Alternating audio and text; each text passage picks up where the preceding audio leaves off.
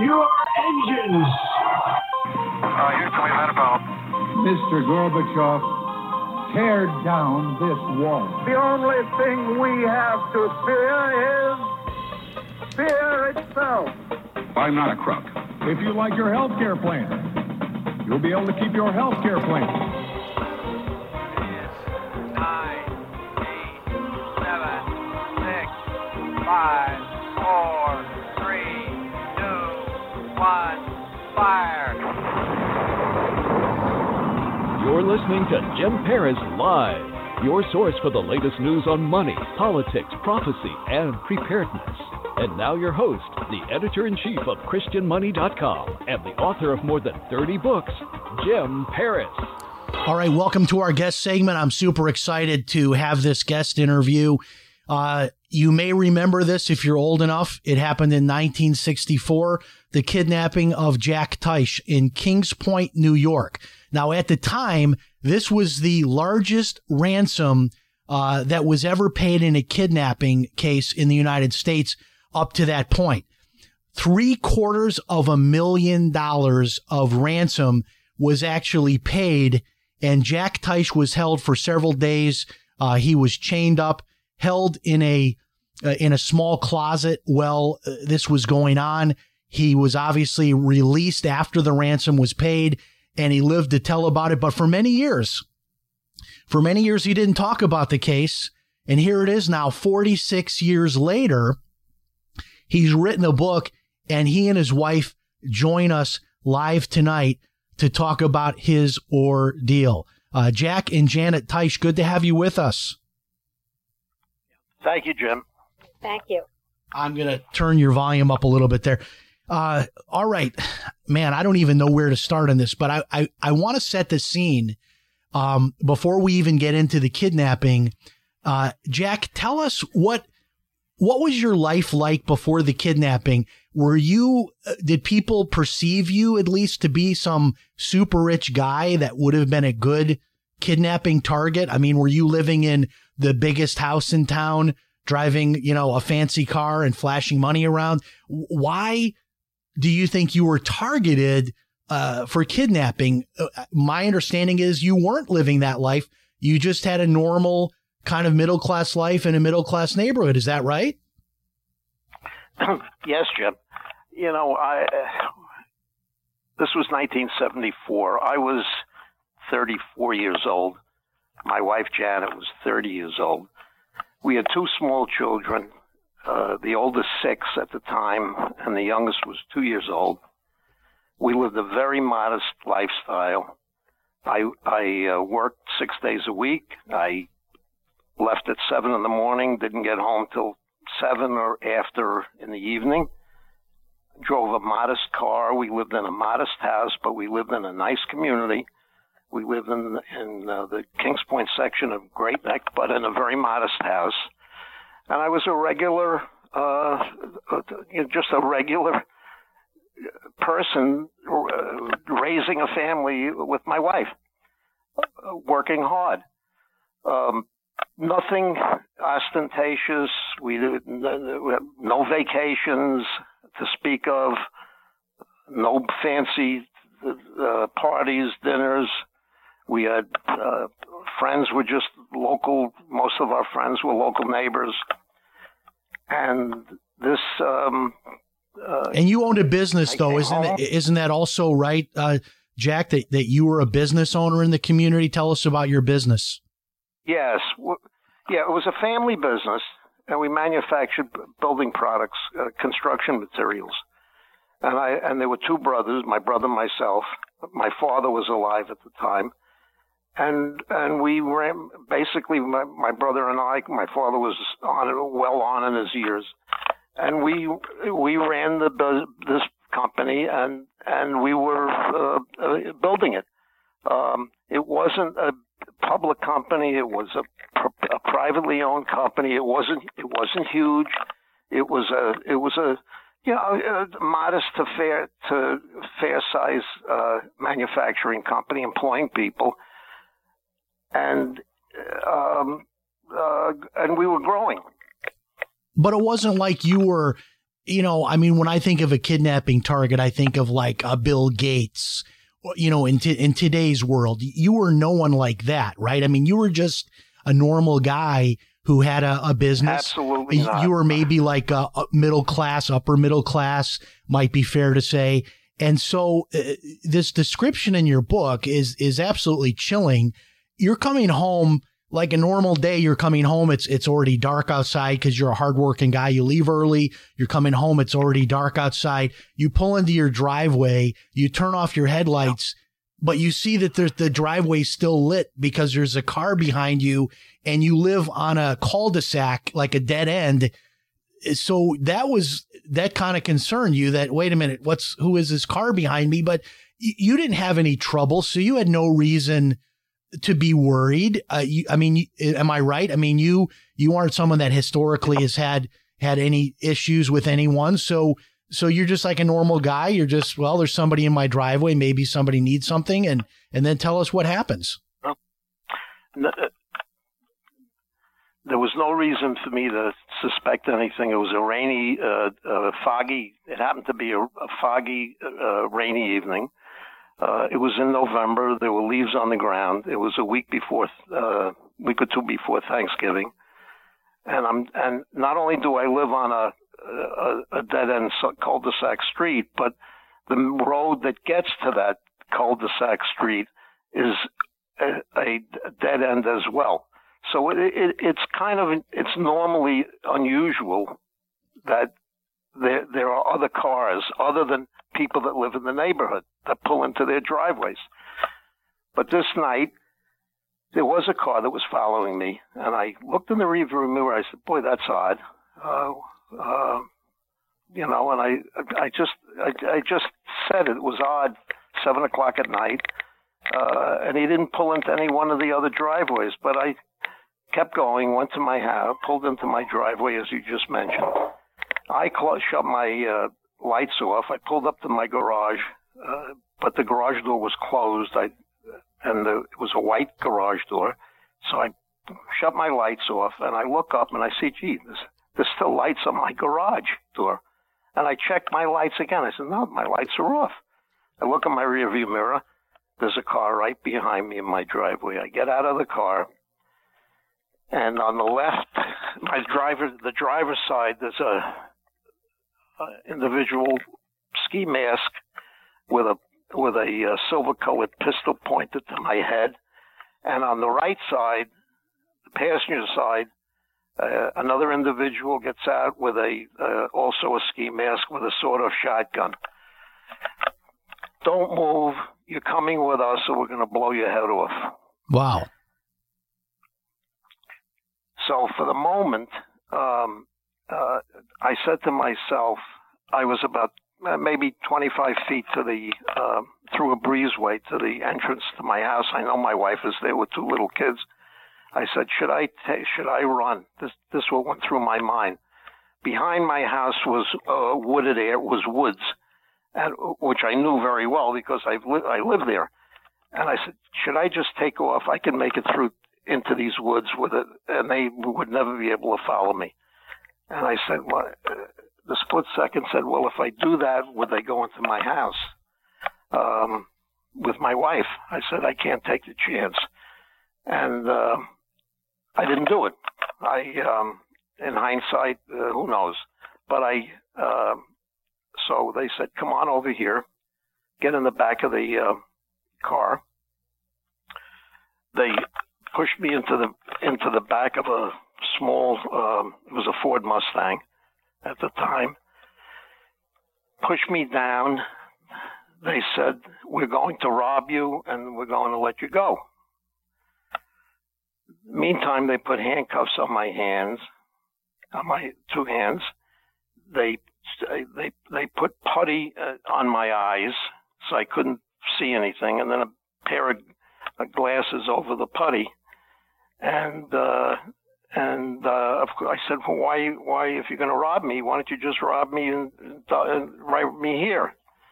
And they blasted off something. Keep your mouth shut. We're going to do it our way, is actually what they said. So then the horror began. That's when the horror began. Wow. And that happened in 1974. And wasn't that around the same time as the Patty Hearst kidnapping? And wasn't there the Getty kidnapping around those times as well? Yes, it was. The Getty was John Paul Getty Jr. was late 73. Patty Hearst was February of 1974, and I was November of 1974. Okay, wow. So look, I was a nobody. Right. I didn't have any name. Right. It was interesting though, because I bring up those other two cases because your case, even though you weren't famous, you're one of those cases that even in the Morgan Freeman movie, they made reference to your case as well, because it was during that time when those kinds of things were happening, and the idea of holding you for ransom.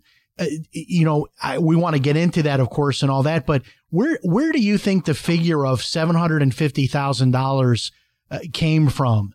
Because, I mean, I would just think, based on your description of your lifestyle and so forth, that these guys might have thought they were asking for the moon to ask for $750,000, or was it the government's position at that time to meet these ransom demands to help Americans to get out of these situations? Or do you think they had some kind of inside knowledge that you had a way to raise that money through owning your businesses? There's no question they had some, which we'll get into. They had inside knowledge into the company, and the company had no debt. It was a profitable company, but it also had a company pension plan and a company-sponsored pension plan and a company-sponsored profit-sharing plan. And the people, the employees, all received annual statements of what money was in these accounts that was their money included in the plan. So they had some knowledge that that there was money there, money available, and even during the time I was in captivity, they slipped and let on that they knew this, that, and the other, even though they kept questioning me about. Because I understand from the book, they interrogated you. Well, they had you for several days, getting you to give up more information. But as you said, they kind of slipped that they already knew. They already knew some of the critical information, and that was why you were targeted. Did you ever determine that anyone on the inside, a disgruntled current or former employee or former business associate, someone like that may have had a connection, or was that never uncovered? The answer is it was. I had no clue. I had no clue that there was anybody in my company that I thought could be involved in such a thing. I had a good relationship with the people. We treated everybody fairly. The fact of the matter is, there was somebody inside the company that did finger me, and we can get into that. But you asked about the size of the ransom. I have no knowledge of why they asked for that amount of money, and whether they would have negotiated. And actually, I didn't even know until after I was released that I was at FBI headquarters in Manhattan. That's when I found out how much they asked for and how much was paid. I had no knowledge up till then. But I could tell you the professionals, the FBI and Nassau County Police together, told my family, they said, look, if you could raise the money, these people seem to know what they're doing. We would not, if you can't raise the money, obviously, you can do what you can do and negotiate. But if you can raise the money, don't negotiate. These are radicalized individuals, and our primary purpose is to get me back alive. The money is secondary, and we'll get the money back too. But they didn't get the money, but they did get me back alive. Now, when you say radicalized, Jack, were these people, possibly, can I use the word terrorists? I mean, like, I know that we're not talking about too far away from what happened in Munich. I mean, are we talking about the same ilk of people? This wasn't just an American gangster trying to get money from you. This was international. Isn't that right? Yeah. These people, the people involved, by the way, there was at least 4. They were radicalized, blatantly anti-Semitic, and a product of that time, the 70s. It was a turbulent time, and they really felt very strong that they were the have-nots, and we were part of the haves, and they wanted their fair share, and they were very clear about that. And during the whole, by the way, it was 7 days. I was, which I can get into that too, before I was released. 7 days. Go ahead, and I want to get into the conditions you were held under, but continue on your thought there. No. What I was saying is let's just get back. I was taken to the about a 4, and I was alert enough to consciously think how long of a drive. We went over a bridge. They paid a toll. This was when I was laying down handcuffed and blindfolded. We went up a steep hill, and I don't know. I just took mental notes of to where are we going, and after about 45 minutes, they stopped, took me out of the car. And we walked up a couple of steps, and then they walked up another couple of steps. Anyway, took me into apparently an apartment, and I stood up. It was a rainy evening, as I mentioned. I was wearing a suit, a tie, and a raincoat. And so they methodically searched every pocket in my raincoat, every pocket in my pants, my billfold, my jacket pockets, and I had some business material in there, and they methodically, about an hour, they went through every little thing with a fine-tooth comb, questioning me about this. My paycheck was in there that I hadn't cashed. There was some business letters in there. They went through those, and then they came to me and said, well, we think we're going to keep you here for a while. They then pushed me, the two that got me in the driveway, they pushed me into a closet, probably 2 feet by 5 feet. You couldn't lay down in it. And then they pushed me onto the floor, sitting up. And they took a chain that was already connected to the wall through an eyelet in the wall. So they were prepared for this. And the chain went around my neck with a padlock. Then they took another chain connected to the wall around my 2 ankles with another padlock. And here I am with handcuffs, chained my neck, chained my legs, and they gave me a pail to relieve myself.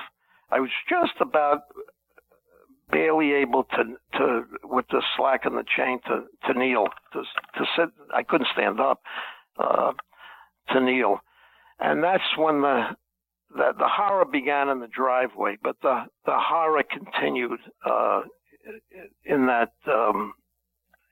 closet for a week. Well, actually, it wasn't a week in the closet. It was half the time I was in this closet, And then the second half, they took me out of the closet, and there was a bed in the room, and they chained me to I was able to lay on a bed, but they chained my same thing, my ankles and my arms to the iron of the bed.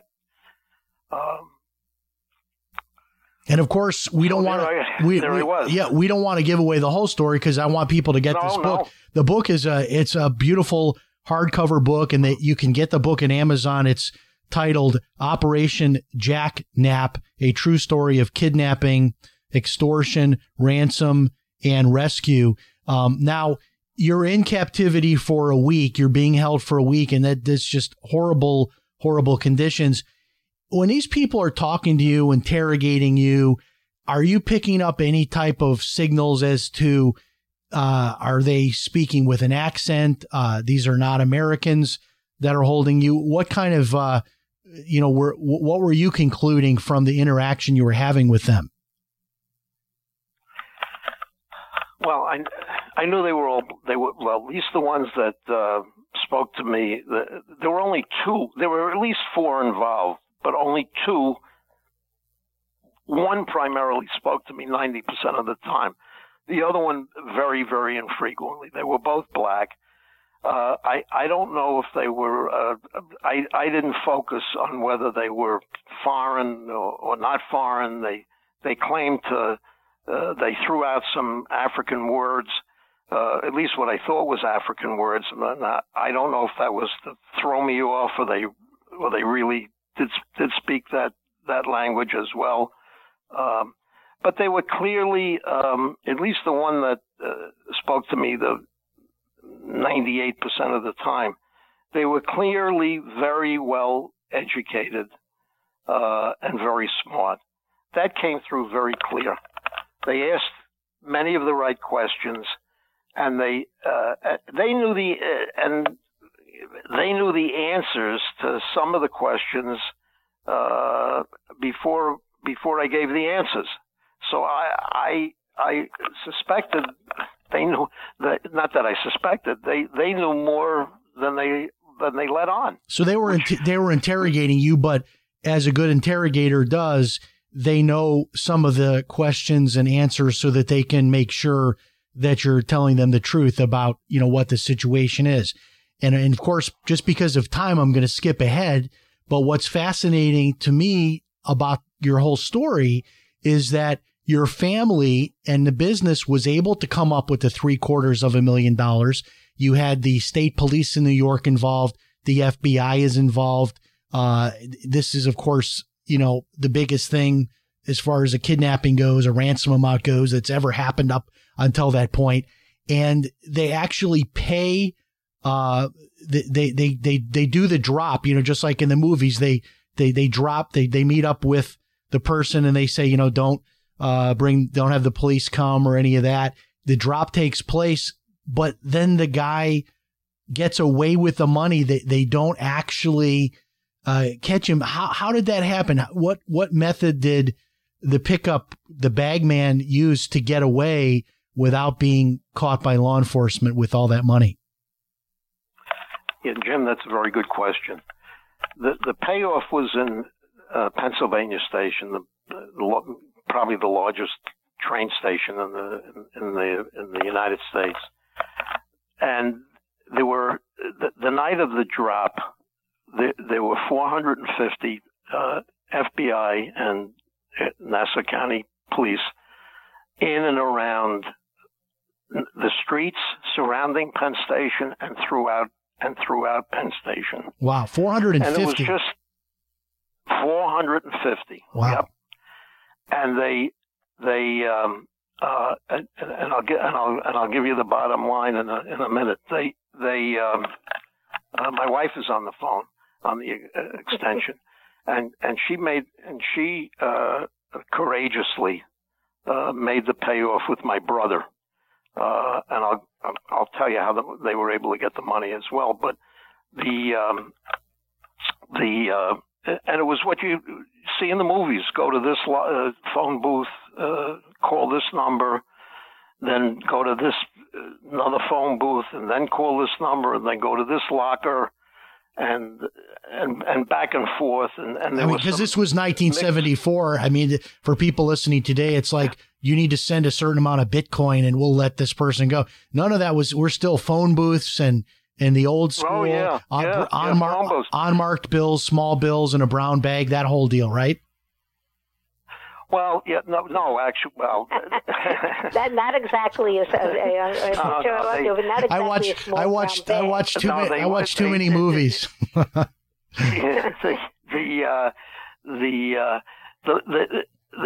What it was is, and these people were really knowledgeable.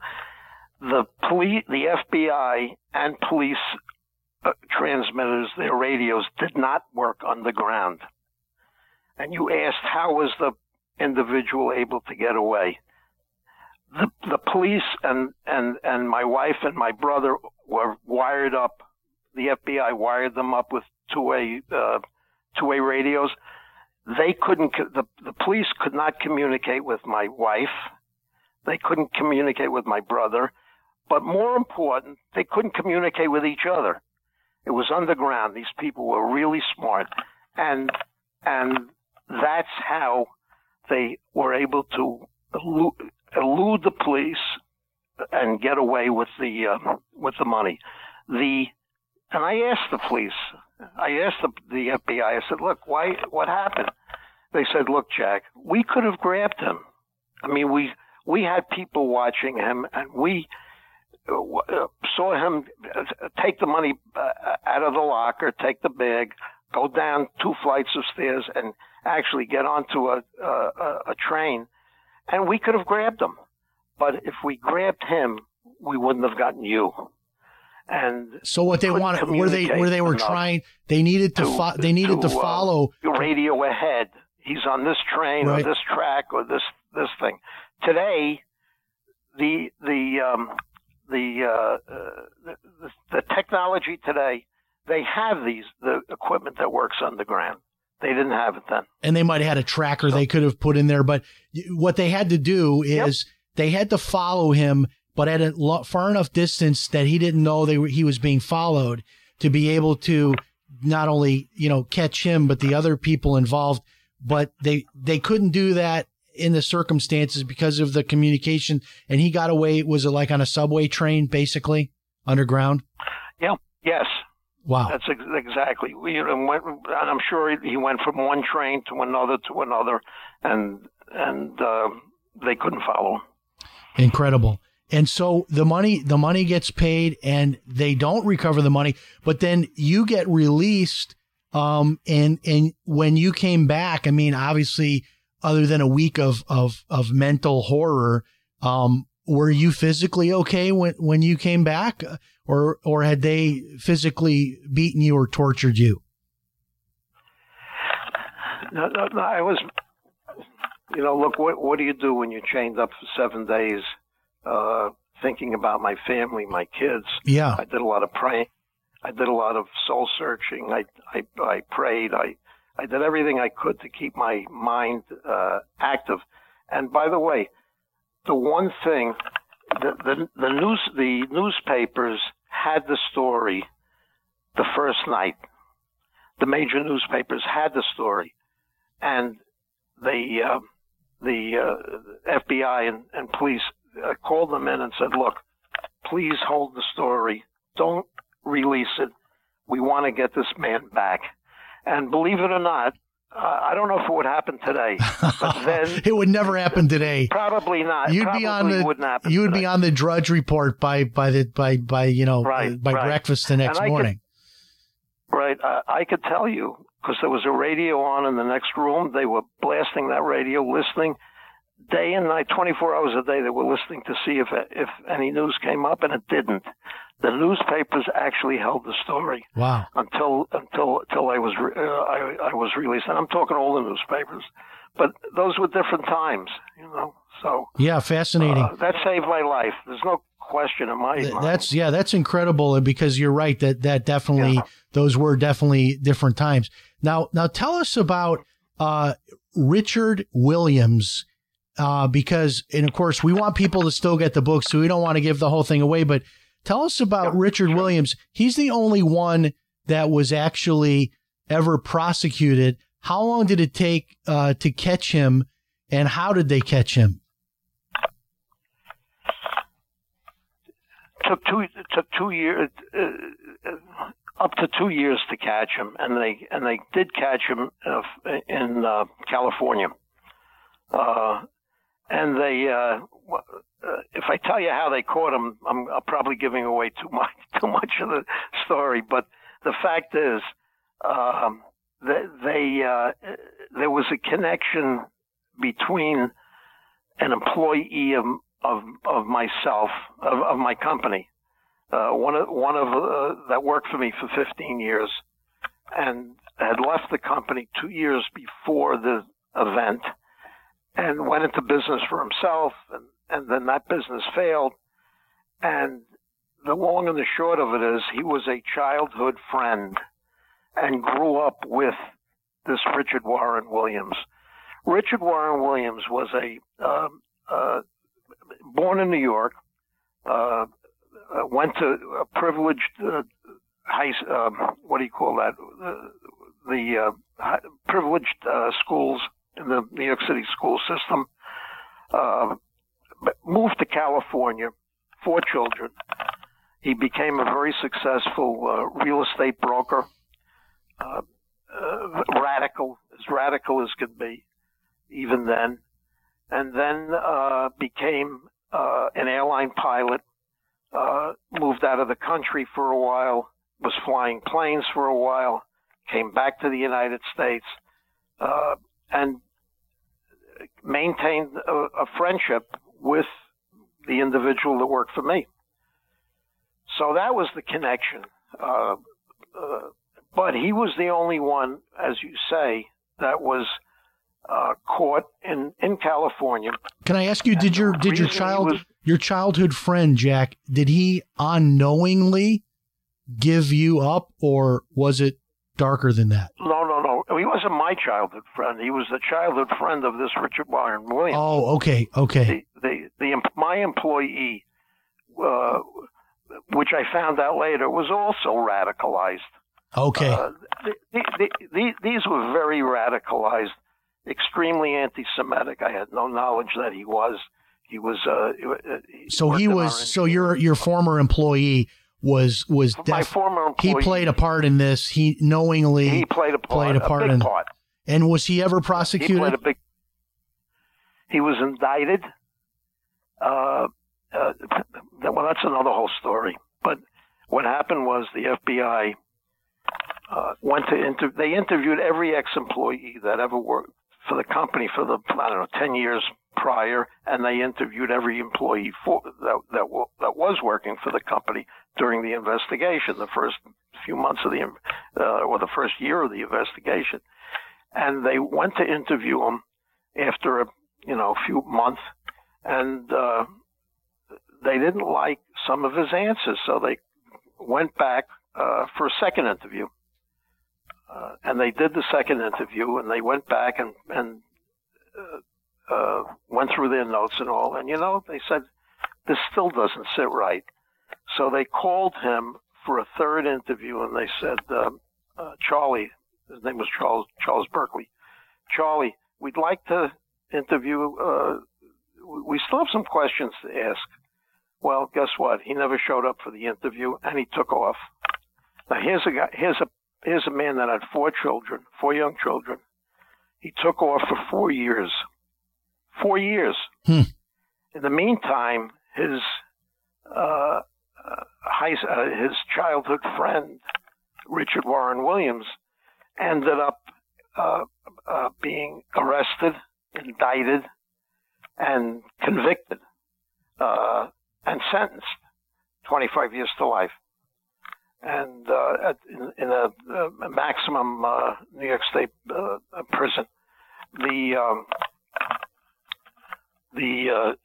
and he took off. Well, lo and behold, 4 years later, he shows up. He comes back. Why did he come back? He missed his family and children. and he turned himself in. And he was already indicted, and he was called in as Richard Williams was called in by the district attorney's office, and they called Charles Berkeley in, and they said, "Look, Charlie, he had given himself up, and he was indicted.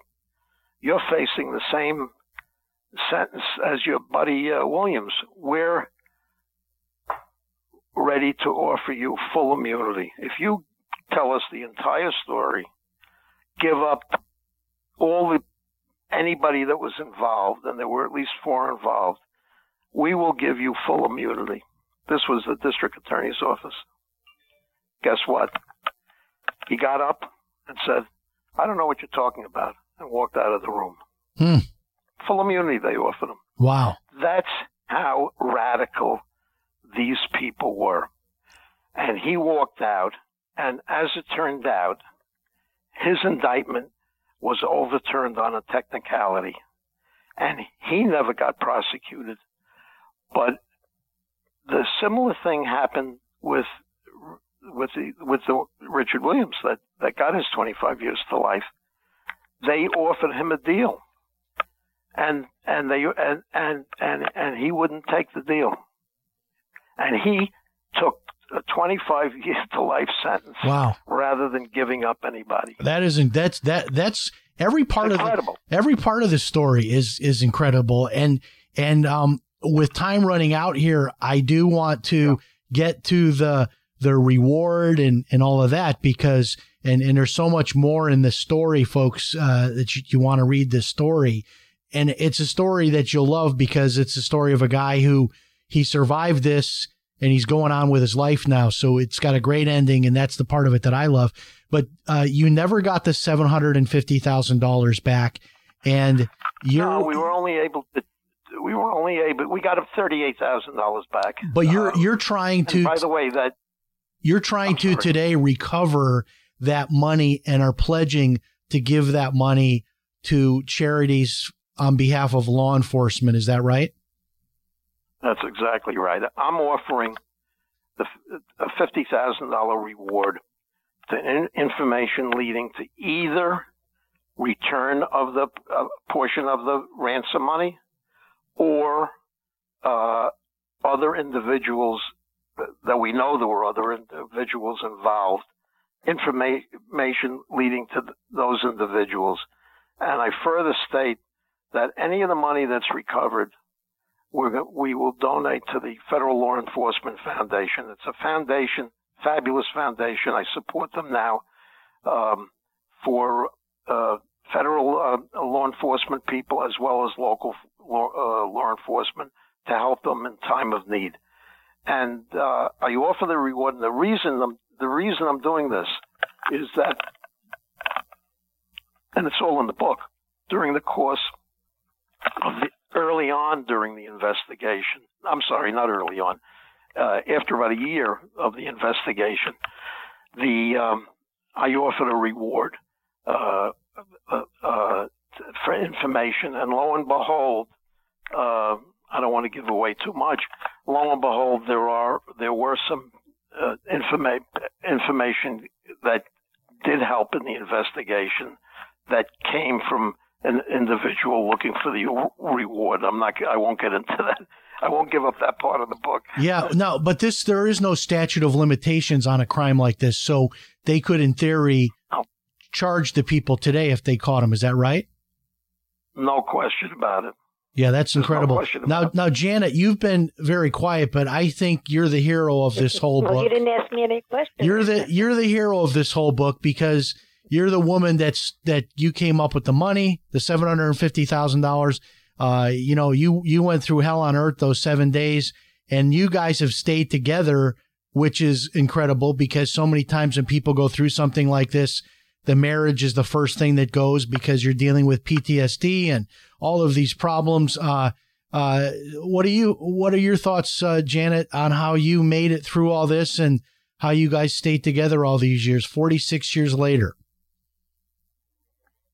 Well, first of all, I had my 2 sons to think about, and I didn't want them to lose their father.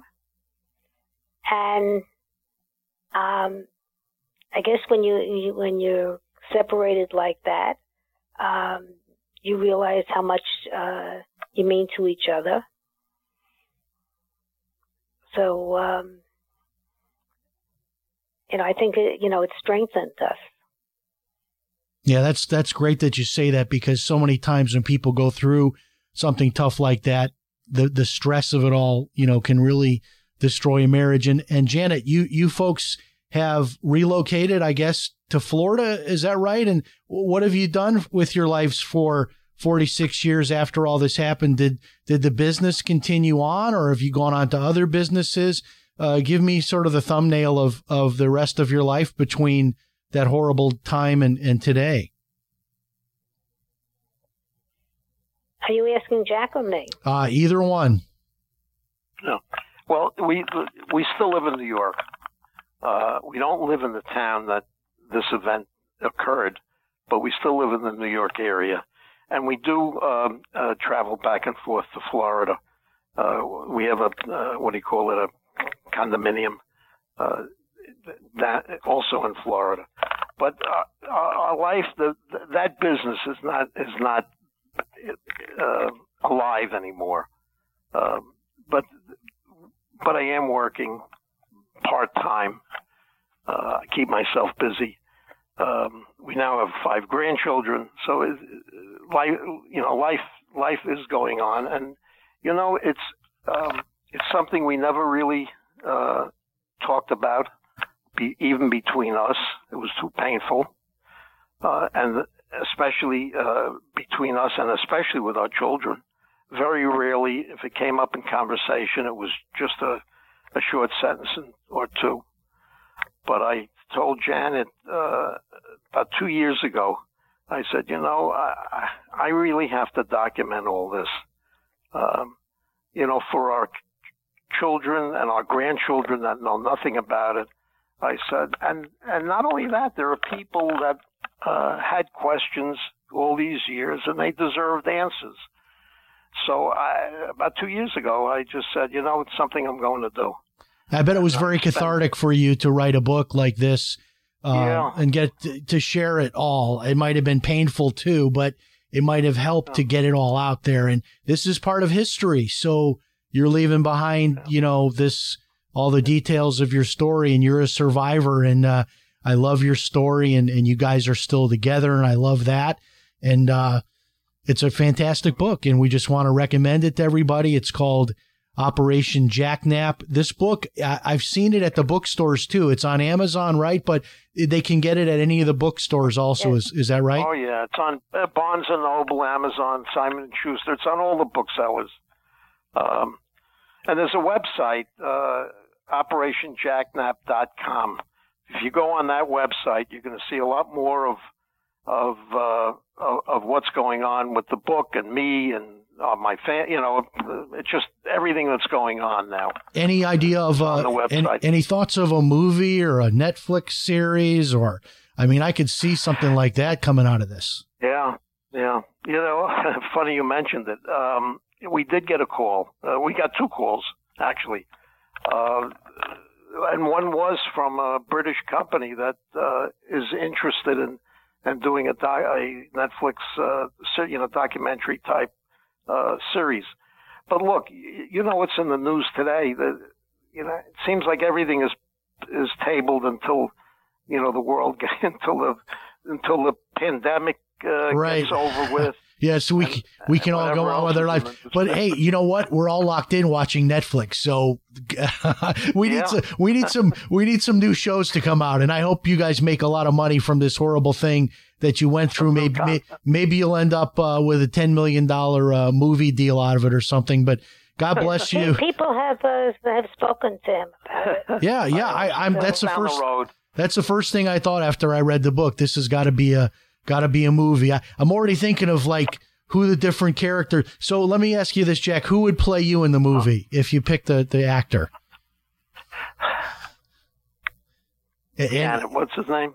Ben Affleck, he said. Ben Affleck, there you go. I was going to... But he's a little older than Jack was. There you go. Well, see, that's but good. We resemble each other. If you see my picture in the book, I know you look like those days. You look like a tough guy in those days with the shadow, the 5 o'clock shadow, no shaving for a few days, and that picture there. That's your picture. You and Janet, like that's right after you got released, right? And you're on your way back.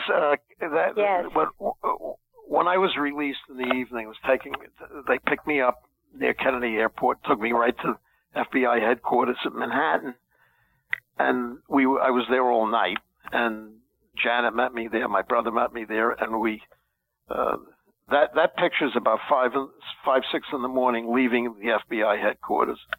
That couple of those pictures in the book, and by the way, they were in the newspapers, but we got a hold of those pictures. So you could see what I look like. Yeah, some great pictures. That picture definitely tells 1,000 words there with that expression. It's a fast read, Jim, right? It is. It's a fast read. Yeah, I think you could read it on a flight, a long flight. You could read it in a 3-day weekend, with the 4th of July coming up. So absolutely. Well, folks, thanks so much for joining us, okay. Jack and Janet Teich. The book is Operation Jacknap. God bless. We hope you'll come back when the movie's released, and don't forget us when you're famous. I'll let you know, Jim. All right, guys. Much. Thank you. Thank you.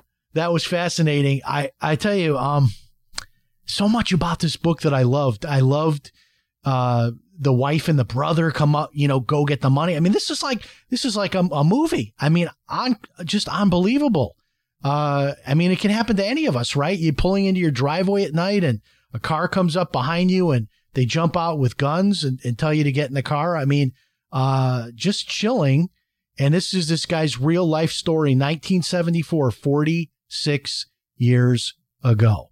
All right. Thanks so much for joining us. Our first night with the live video simulcast. We'll be doing a lot more with the video. God bless. So long for now. Remember, if it's Sunday night, it's Jim Paris Live. We'll talk to you next time. So long, everybody.